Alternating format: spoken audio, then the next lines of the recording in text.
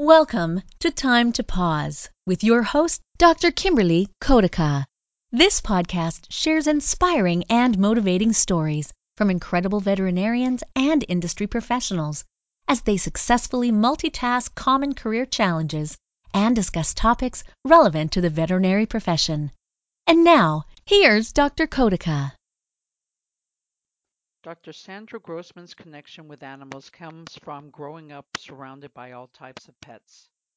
She has her PhD in organizational psychology and spent 20 years working in the business sector as a market research/business consultant. It was healing from the loss of her beloved cat Moz that brought her into the field of pet loss support. Dr. Grossman has spent the last 10 years supporting grieving parents who are anticipating or have lost beloved pets. Her work with pet parents includes group and individual support through in-person, telephone, or Skype sessions. And in addition, Dr. Grossman is a certified compassion fatigue educator and is passionate about providing education and support to veterinary professionals so that they can continue to enjoy the work they have chosen. Her work in this area includes providing workshops and sessions in the area of compassion fatigue/self-care, teamwork, communication, and her concept of creating a compassionate practice. Dr. Grossman's latest venture is her 10-week online pet loss bereavement certification, a RACE-approved program providing veterinary professionals with useful and specific tools for helping their clients dealing with end-of-life pets or those clients who have lost a beloved pet. Please welcome Dr. Grossman. Hello, everybody. Welcome to another episode of Time to Pause. This is your host, Dr. Kimberly Kodaka, and I'm pleased to introduce Sandra Grossman. Thank you. Thank you, Kimberly. I'm really looking forward to talking to you and followers today. Thank you for being here. Just to give a bit of an introduction to your background and exactly how you got into this profession, because you are not a veterinarian. Sure. So this all started for me about 10 years ago. It was healing from the loss of my own beloved cat, Moz, and I needed support. And my background is in psychology. I have my doctorate in organizational psychology and was working for many years in the business field. But upon losing him and different things happening at that time, started out with me wanting to help other pet parents begin to heal from that loss. And I went back and got trained and certified as a pet loss specialist. As I began to do that and get into the different hospitals, I saw a lot of the challenges that people in the veterinary profession had, and I wanted to reach out and help because my background in organizational psychology dealt with things like conflict resolution and team building. So I went ahead and got involved in compassion fatigue. I got certified as a compassion fatigue educator and coach also, and have been doing this now since about 2011, 2012. And then last year, upon doing a lot of end-of-life work with both pet parents and people in the veterinary profession, we came up with our own pet loss bereavement specialist certification course that is RACE accredited to help those in the veterinary profession know how to deal with clients who are either dealing with end-of-life situation with their pets or who have lost a beloved pet. It's so important because in 2016 we did an end-of-life pet loss study where we spoke with almost 500 people who had lost a beloved pet.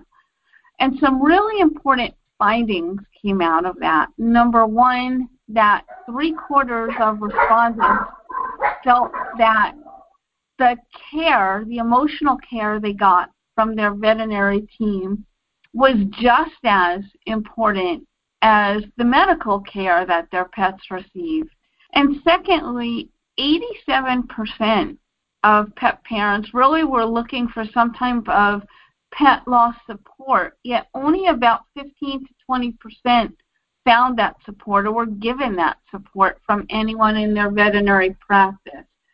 So we really realized how important it is for the veterinary professionals to be able to fill this gap and fill this need, because there definitely is a correlation between that end-of-life experience that a pet parent will go through and their likelihood to return to that practice with either another pet or a new pet they may get in the future.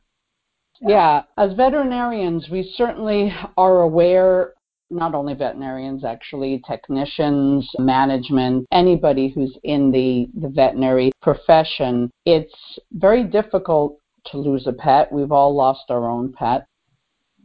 You brought up earlier, that when you lost your pet, there are also other things going on in life that compounds the grief of, losing a pet. And so it can be absolutely multifaceted. And in the day of a veterinarian, you go from a euthanasia to a puppy, there probably is not adequate time allocated to supporting, even though we do our best, to giving all the support needed. And perhaps we're not even trained to give it in the right way. So having some understanding of pet loss is definitely important. So what I'd like to do, if you don't mind, you discussed several things.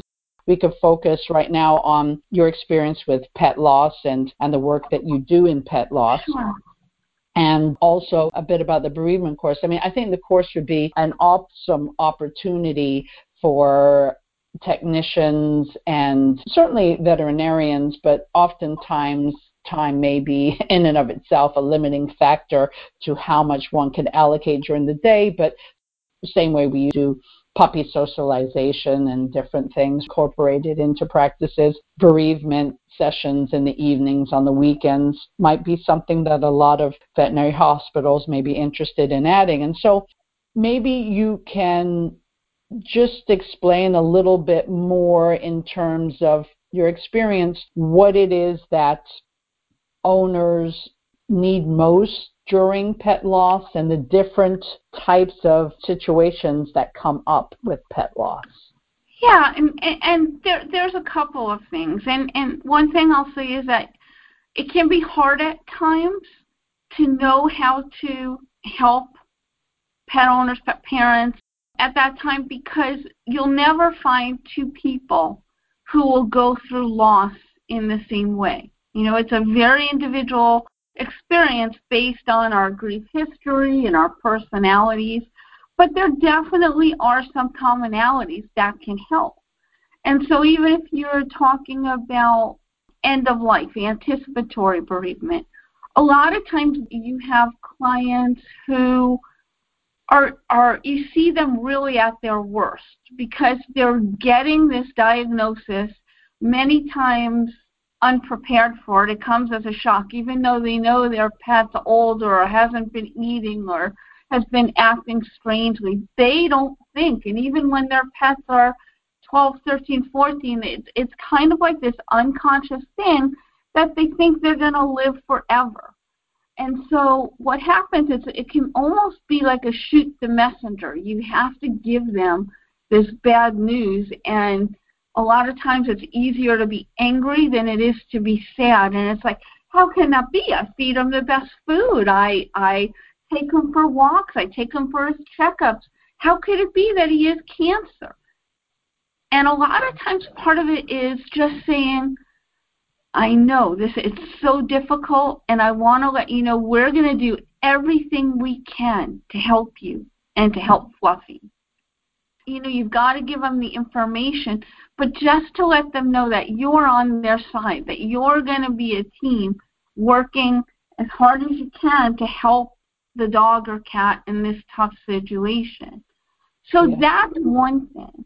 Another thing, even in terms of the euthanasia, I often say that I think if people understood a little bit more about what euthanasia is and what it isn't, and what are the options involved. Because a lot of people, I've had clients come to me say, I could never decide to kill my pet. And I always tell them, you're not killing them, you're ending the suffering. They're dying anyway. And it's a very calm procedure. And I explain about the sedative and how the heart just stops.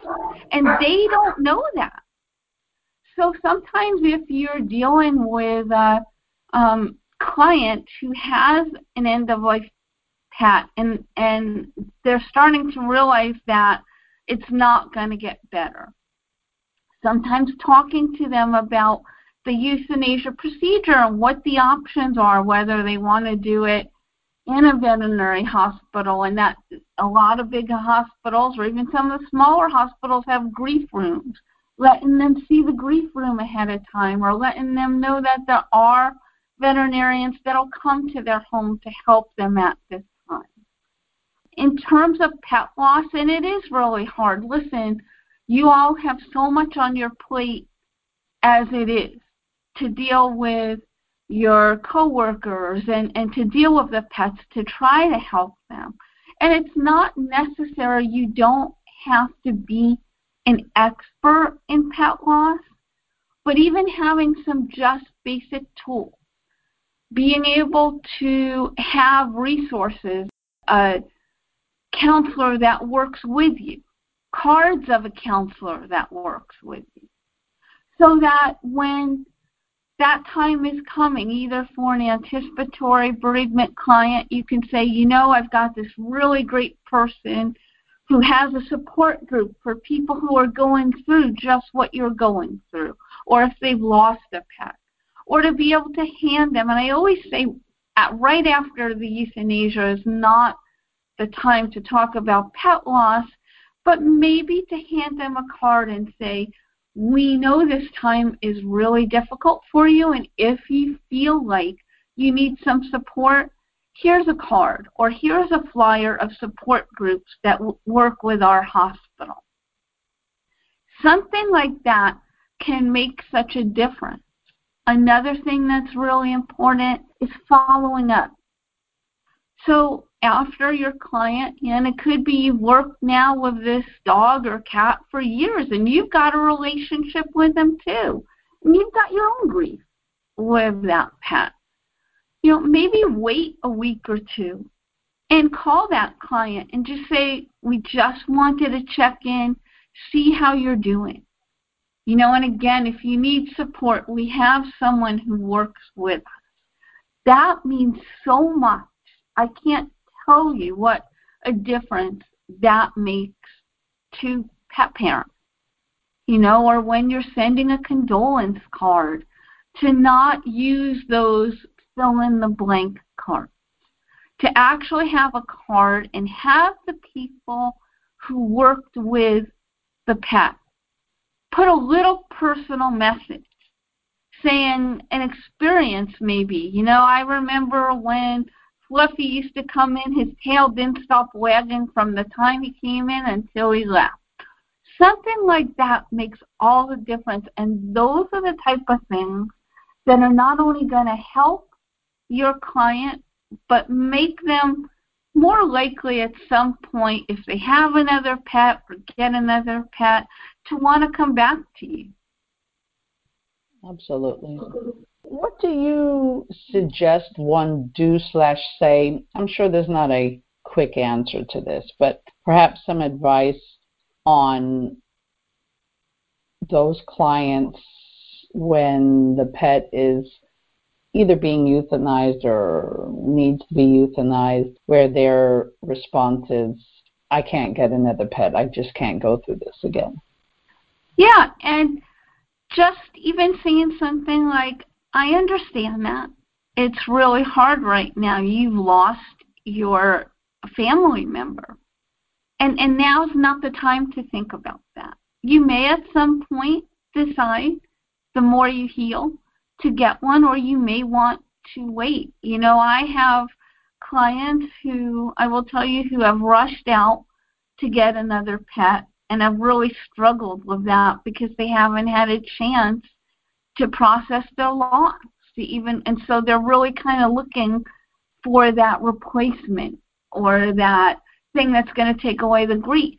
And the only thing that takes away the grief in truth is working through it. But I've had clients who have waited a year or 2 years. Most don't. The average, I'd say, is about like maybe 4 months to a year. They'll get another pet. But just to let them know, that's okay if you feel like you don't want to get another pet right now. Just hearing that non-judgment, that's okay. It's okay. I understand. Those words make such a difference. Mm-hmm. Yeah, absolutely. Being able to provide this type of support and time. I love the idea of having business cards and a relationship with somebody who can play this role for your practice. I'm sure people are wondering if they participate in your bereavement course, how prepared will they be to play this role in the practice or at other places, and how prepared will they feel to be able to take on this role? Yeah, and that's something that we're really proud of, because the course we have designed really provides useful and specific tools. So we take you through actual exercises that you can do with somebody who's dealing with a lot of guilt, who is dealing with a lot of anger. We take you through what's really important to know and how to deal with people in setting up a support group and doing an individual session with those people. I think in part it's always practice. I won't say makes perfect, because I don't think there is any real perfection in this. But it'll definitely give you suggestions, ideas, to be able to help the people that you're working with in your practice on a day-to-day basis, to have, I call it a grief toolbox, to be able to have one or two things to be able to use. And if you want to set up a group, I think, again, I remember when I first started doing my first group, and again, my background's in psychology, more in the business sector.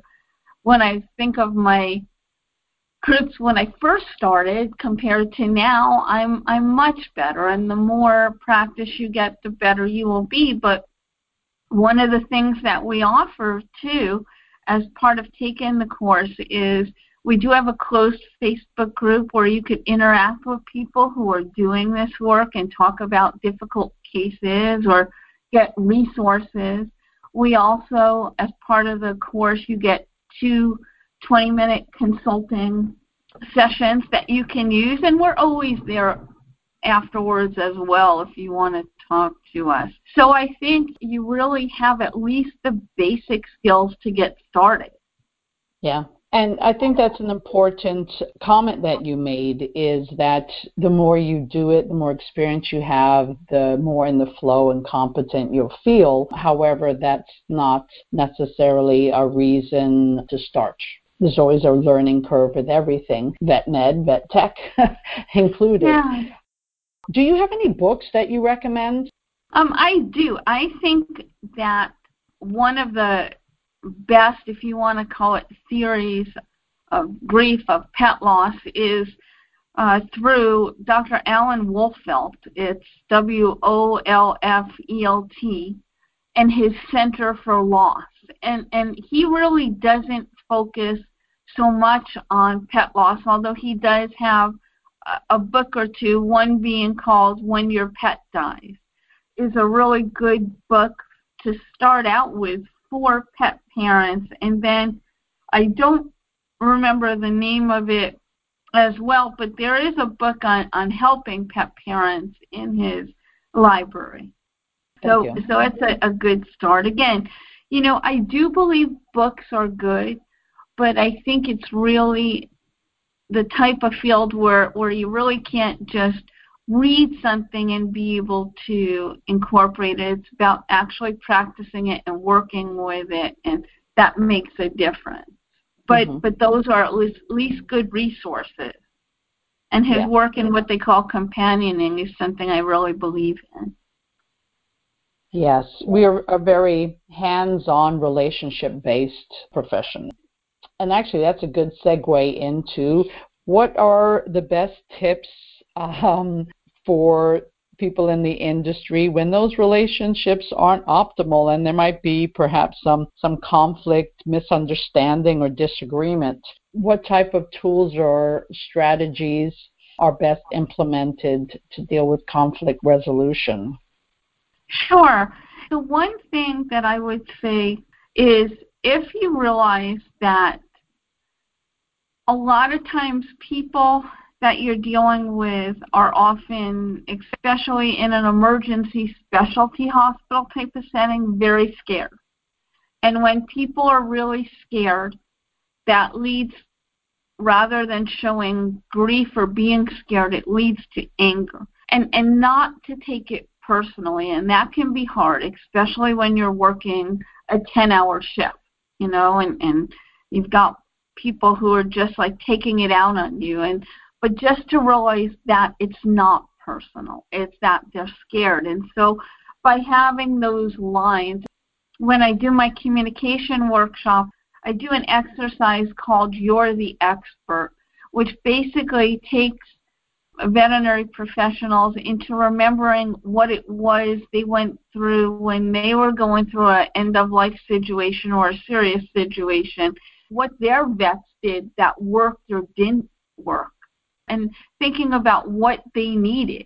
And a lot of times, if you could think back to your own experience, because you all are the experts, you all have had pets that you've lost or have been in end-of-life situations, and to think about, what did I need at that time? What did my vet do that really helped me? What did he do that I would never do as a vet? Things like that. The second thing is to work towards coming to a common goal. And when I say that, I mean coming to a common goal financially, emotionally, and educational. So you are going to have clients who really love their pets but just can't afford the radiation or chemo or even a lot of medication. And that's heartbreaking for them too. And to have those conversations and honest conversations, and again, part of it is practicing like what to say and how to say it. But having them tell you, look, I only have $3,000-$4,000. That's my max. Knowing that is going to help you know, okay, so this is the treatment I can do. I can't do this. Maybe I just have to do palliative care with that client. Also seeing where they are emotionally. Do they have a lot of support? Is this somebody who has some emotional problem? And so you're going to have to be careful how to talk to them. And again, realizing that they may come at you harsher in a certain way. And then what degree do you help the client? A lot of times, you see, and I'll be honest, and this is, again, I'm talking about, I lost my cat in 2007. And before I lost him, I lost both my mom and dad in a 4-year period. I wasn't married. I had no children. I do have a brother who I love, but we're very different people. And so I didn't have a lot of support. And this cat got me through grad school and the end of a relationship and the loss of my mom and dad. So he was 17 years old and diagnosed with cancer. And when I got that diagnosed with lymphoma, it was like, oh, no, you're not dying. And I spent, I think, in a 4-month period, I spent about $12,000 in 2007. And it was horrible. I mean, he went through chemo, and I lost him anyway in 4 months. And I wish I had somebody like me to help not only myself as a pet parent, but to help the doctors know how to talk to me. Because I know it a couple of times they did try to say to me, he's 17, or we can try chemo, and I wasn't hearing it. All I was hearing was, I can't lose this cat. You have to save him. Mm-hmm. And so I think, part of it is too realizing you are going to get those clients who want to do everything, even though doing everything isn't the best thing. And how do you talk to them and kind of let them know that? Or you may get those clients who you think, wow, I can really help this dog or cat, but they don't have the money to do that. And I know I've talked to a lot of you, and that's very hard and painful for you because you want to help, and you're constricted by the financial or needs or of the owner. And what do you do in that case? So that's why I believe coming to a common goal, getting to a place where it's like, okay, we both agree that we're going to do this, but we can't do this. And that if there's a problem, here's how we're going to handle it. And sure, does that take time and more effort? It does.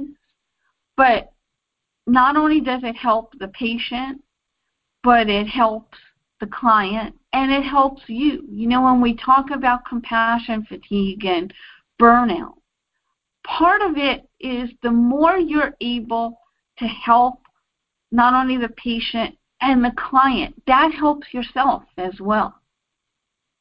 So I really believe in working toward that common goal. I like the way you mention or use the phrase a common goal. I often say get on the same side of the table as them, meaning you're working with them to come up with a decision and the best approaches. You're there to provide the options, but then working with them in their financial, emotional time frame, etc. It definitely is the best approach. I think when people in the veterinary medical field can let go of the need to fix their way, which, we can do this surgery, we can do this, whatever, and actually, after providing that information, allow the owner the freedom to decide what the next steps are with their pet. I think that frees us from a lot of frustration because, when we get emotionally vested in needing to do things a certain way, then it's obviously very draining having to argue that point, having to force that point, having to convince the owners when, as you said, in that particular case, it's for a variety of reasons might not actually be the right course. Right. And I think, yes, how we deal with the anger that comes at us and all these different things really do contribute to our feeling of burnout and compassion fatigue. Are there additional points that you'd like to make in terms of veterinary medical staff and people in the profession protecting themselves from compassion fatigue or different stresses? Yeah, I think one of the things I realized, because I'll tell you, a lot of people say, well, do you like doing this work in terms of pet loss? And I always say, yes, I love it because there's something very special about seeing a broken person begin to heal. But it can be very hard dealing with death all the time and loss. So I started to feel some of the symptoms of compassion fatigue myself. And in doing that, that's how all that part of it started for me. And I was looking at different self-care strategies. And one of the things that I learned very quickly is that it's not only finding, saying, okay, I have to take better care of myself, but finding an individualized self-care plan. So somebody can tell you, you need to take this yoga class or you need to take this meditation class. This really helps me. Well, you can try it, but if you are like, I can't stand meditation, I can't do it, I can't sit for that long, that's not going to help you. What may help you is, for instance, I like going for long drives when there's not a lot of people on the road, that is. So that's calming for me. I like going for long walks. So it's finding things that'll work for you. And not only that, but not putting it could be like this big, it's like, okay, I've got to implement a self-care plan. And it looks like this big bubble, and it's like, okay, I have to do this and I have to do that. And it's like, stop. Don't. Pick one or two things that you can do. For me, it started with, at the end of the day, when I worked all day and then did a support group, I would come into the home, and much to the chagrin of my cats, before I even fed them, I would get changed into pajamas. And I would put my phone on low and not answer any more emails, no phone calls, work-related, but just take that time for me. Then feed the cats, spend some time with the cats. I like taking lavender baths or whatever it takes. But so that was one thing I did. Another thing, like I said, I like taking long drives with my favorite music. So I started doing that once a week. Just those two things. And then maybe like a month later, then add one more thing. Or if one of the things you're doing isn't working as well, then replace it. But don't try to change your life and say, self-care, yeah, I'm going to do everything right. Because that's just the road to failure. Yeah, it's probably like they say in dieting, instead of focusing on what you can't do, focus on one or two little things that you can add. So, Exactly. the drive, the walk, the this. And then if you find that it's rewarding and satisfying, it doesn't become so much of a chore, and it's easy to maintain, and something that is more of a chore might slip to the side. So that's absolutely excellent.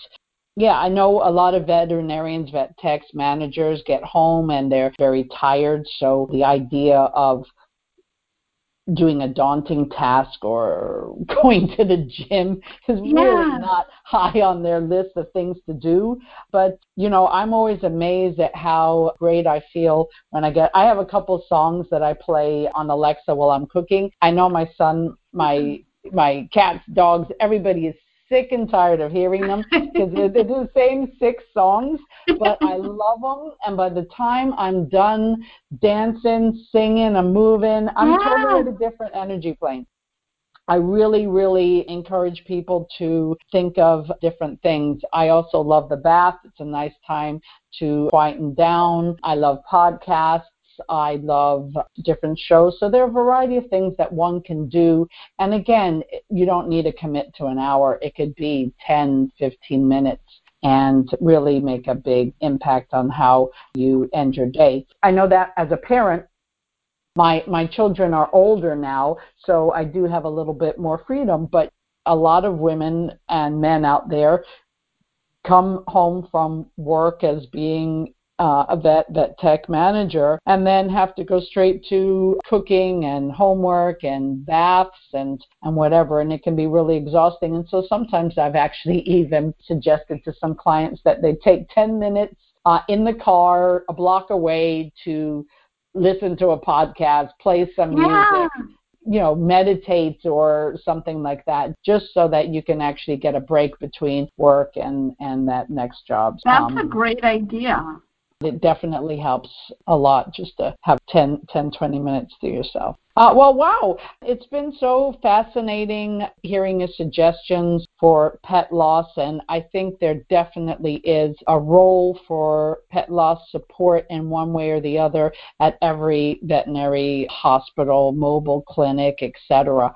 Euthanasias are something that we experience on a weekly, if not daily basis, and having a resource that will ease the pain of clients and keep them bonded to you and hopefully keep them in the animal realm at some point in their later life is really important.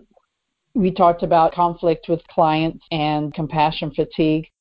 Is there anything that, before we kind of wind up, you wanted to mention with regard to the workplace setting, ways of promoting a good work culture, good interactions, friendly, collegial support systems? Yeah, I think part of it is realizing that we're all on the same team. We're all come to this field, or I'd say 95%, because we love animals and we want to help. And remembering that, and I often talk about having one self-care buddy. So one person at work that you can go up to and make an agreement with and say, hey, let's support each other. Let's check in with each other. If I'm having a bad day, I can come up and tell you about it, or you can check in on me, or maybe we could make goals that twice a week we're going to do something on our self-care plan. So even if it's having that one person that you could connect with, and having the communication to be able to say, rather than if somebody comes up and is like, I thought you were, I thought this, why didn't this get done? Or, saying something like, maybe I misunderstood. Can you explain that to me? Because here's what I thought, but I want to do it better, or I want to be able to be on the same page with you. And again, that could be hard, rather if somebody comes at you, not to react in anger. But a lot of times it catches people off guard and kind of lowers the temperature a little bit if you can do something like that. But the biggest thing, like I said, is I always recommend this idea of a self-care buddy. Having at least one person who is on your side that you can know is going to have your back and you have their back. Then if they're having a hard time, you could jump in. If you're having a hard time, they could jump in. That's a great idea. I also wonder what we can do on a day-to-day basis. We're so used to, as individuals, carrying the weight ourselves, whether it's not showing or not personally acknowledging an issue, or that we can't handle it until that spring just snaps.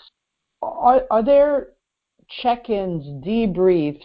I know sometimes when you walk down the street, you say, hey, how are you doing? How are things? Fine. And it kind of comes out without you thinking what your answer really is, I don't want a situation where, how are you doing today? Oh, I'm fine, thanks. Where we can actually set something up in motion to really have that person reflect on how they're doing and be able to report on it, that type of thing. So are you have any ideas? Are you aware of anything that seems to work in other places? Yeah, and there's a few things. Okay, so like I said, I do believe that self-care buddy is a start. However, sometimes we need more. I will come into a practice, and again, I'm not a licensed therapist, but I will come into a practice and do what we call a support circle. And so there's, maybe once a month, once every other month, a chance, and I usually try to keep it to no more than 10 to 12 people, to sit around, and I always say it's not a bitch session, so we don't want to just, this one got me upset, but to talk about how we're doing, some of the struggles, to talk about things that we can do to alleviate some of this or to help each other. So I am a firm believer in these support circles. I think regular staff meetings, and I know depending on the hospital that can be more challenging, but if you can't have a regular staff meeting with everyone, then to have team meetings. And I do believe to have a therapist to be able to recommend that will work with you. I always recommend that therapist have some experience in either the medical or veterinary field and at least understand what compassion fatigue is and what burnout is and some of the struggle. So those are a few things that I would recommend. Awesome. You shared many practical tips for practice managers, veterinarians, and technicians. So I hope they will find one or two to implement into their practice. And should somebody want to reach out to you or learn more about what you do, what would be the best way of their contacting you? Sure. And so our next bereavement course is going to be starting on February 16th. And if you want more information on that or other type of support, the best thing is to write to me at info@petlosspartners.com.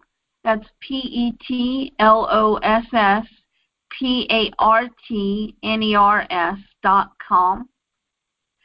We do have group discounts and certain discounts that apply for technicians. If you need pet loss support for your hospital, reach out to us. Thank you. It just occurred to me, because I know that you're in New Jersey, is there any usefulness for remote bereavement sessions? Sure. I mean, what if somebody in Indiana, a hospital, wanted some support? Do you have a Zoom group through their hospital or something like that? Yes, I work with a hospital in Illinois, and I still work with the hospitals in California. I do telephone sessions for their clients, but also we are going to be starting, and I'm going to say it's probably going to be in March, an online pet loss support group that we're getting together now. Oh, brilliant. Sorry, one other thing that came to mind is how often do the bereavement courses start? You said February of 2020. What cycle would future ones be starting? So the next one will be in May. Sometime we don't have an exact date, but it would be in May. And then we usually have a couple-week break in between, and then we allow about 5 weeks for the next course. Brilliant. Well, thank you so much.